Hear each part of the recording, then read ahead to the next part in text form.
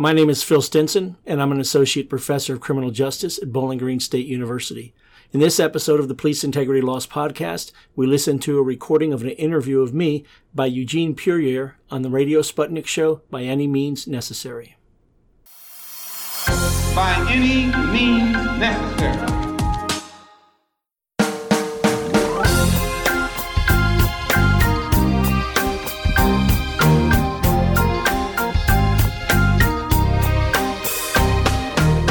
Welcome back to By Any Means Necessary on Radio Sputnik in Washington, D.C. I'm your host, Eugene Puryear, and as always, we're your guide to connecting the political, social, and economic movements shaping the world around us. And today we are talking about the acquittal of Officer Betty Shelby on first-degree manslaughter charges for the killing of Terrence Crutcher last year. Police-involved shooting. This all happened yesterday. We're very happy to be joined here by Dr. Phil Stinson, the Associate Professor of Criminal Justice in a Criminal Justice program at Bowling Green State University. Dr. Stinson, thank you so much for joining the show again.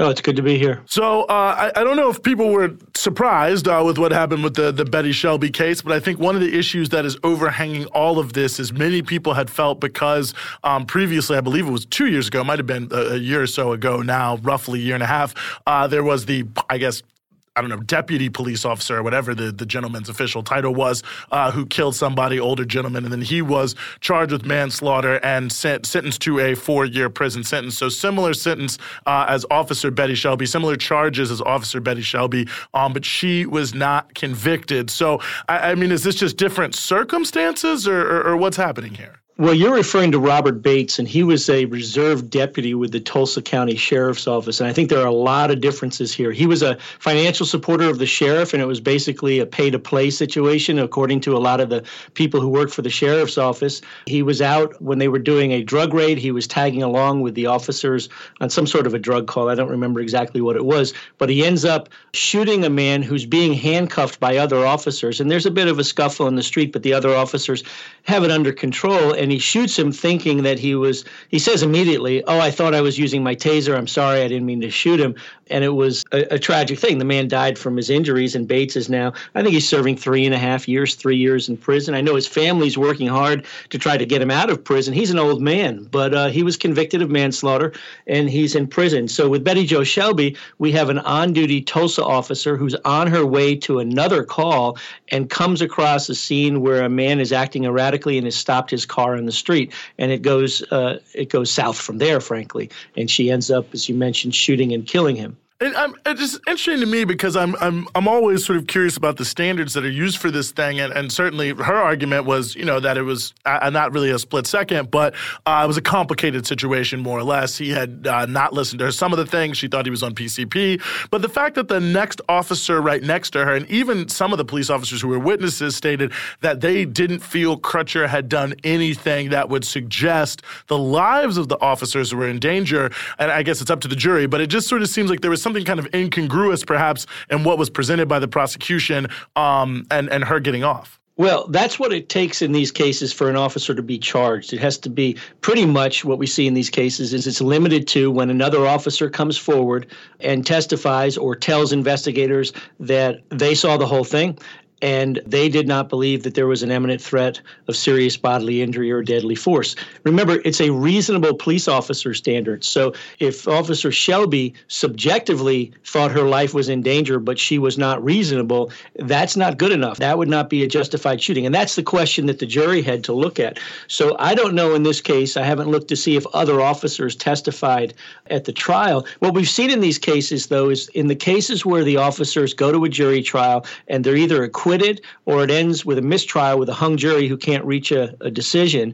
Those cases have involved officers who, as defendants, have taken the witness stand and testified in their own defense. And what they testified to is something along the lines of, I was in fear of my life and I only shot him because I was in fear of my life. I'm sorry I had to do it, but I thought he was going to kill me. And even though that may not be reasonable, it's up to the prosecutor to then turn that back around and somehow get the jury focused on the fact that it's a reasonable officer standard. Because what we see in these cases, if an officer testifies on the stand that they were in fear of their life and that's why they shot the person, many jurors are going to say, that's it. we're not going to second guess the split-second life or death decisions of an on-duty police officer in a potentially violent encounter. We're not going to put ourselves in their shoes. We're going to take their word, and we're just not going to convict. So that either ends up in a hung jury where you have a few jurors that way, or you end up with an acquittal. And I think that's what happened here. And we saw this was coming. In fact, yesterday, I predicted this to my research assistants, which I never do, by the way, because you really can't predict what a jury is going to do. But I can tell you from looking at these cases now for over a decade, we knew exactly what was going to happen if she testified. And we knew this was coming because she went on 60 Minutes and have a long interview, but she let us all know what she was going to testify to, that she felt her life was in danger. And I think that's what we end up with here. So it would take overcoming that, because the burden of proof is on the prosecutor to prove their case beyond a reasonable doubt. But you do have somewhat of a shifting burden here in terms of an affirmative defense where an officer and their attorney are putting forth the defense that the officer was legally justified. So in other words, they would have had to have a reasonable apprehension of an imminent threat. And again, it's an objective standard of reasonableness, that of a reasonable police officer. So it confuses juries. It's difficult to explain that legal requirement in terms of what it takes for an officer to be justified in using deadly force. But that's where we are. And it's always risky to put a client on the stand if you're a defense attorney, and it's always risky to testify if you're a defendant.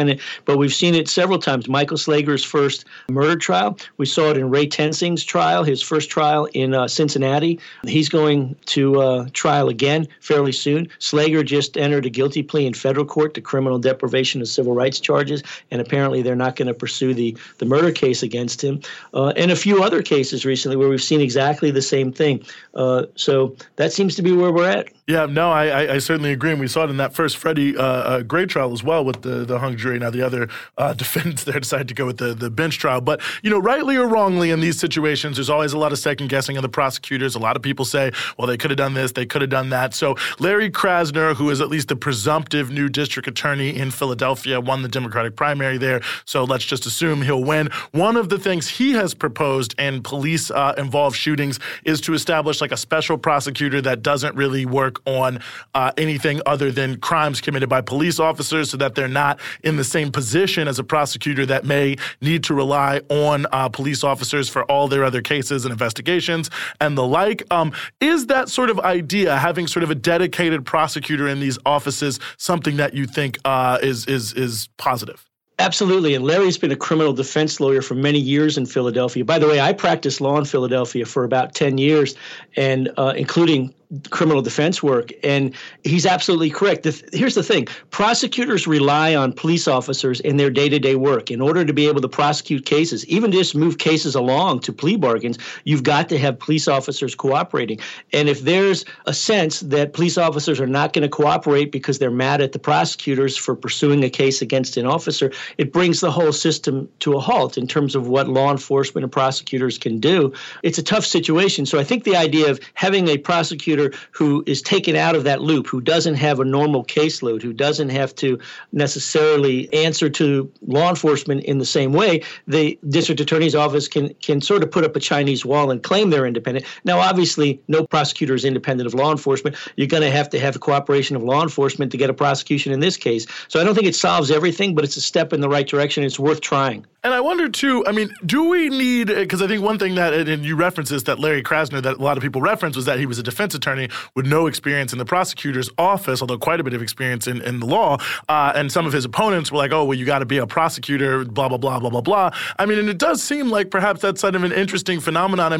Do you think it'll make a difference in the culture of district attorneys' offices around the country to have people who have maybe not just been in there for their whole career and kind of worked their way up, but people coming from different parts of the legal profession as well? Well, I think it's important to have some diversity. Obviously, you got to know how to run a prosecutor's office. And frankly, running a large prosecutor's office in an urban county, so Philadelphia County in Pennsylvania, where we're talking about Larry, who's running for district attorney, it's basically a job of an administrator in many regards. So it's a manager, it's an administrator. They're not in the courtroom, on any regular basis at all. So I suppose that, a lot of different backgrounds would be appropriate for that. But you're right. We see people who become elected prosecutors typically working their way up through the ranks. But I would say that's changing somewhat, and we're seeing it change in some of the larger urban counties across the country. So Orange County, for example, in Florida, and a few other places where we've seen something that's a little bit different. And I think people are, on many levels, willing to give people a try who don't have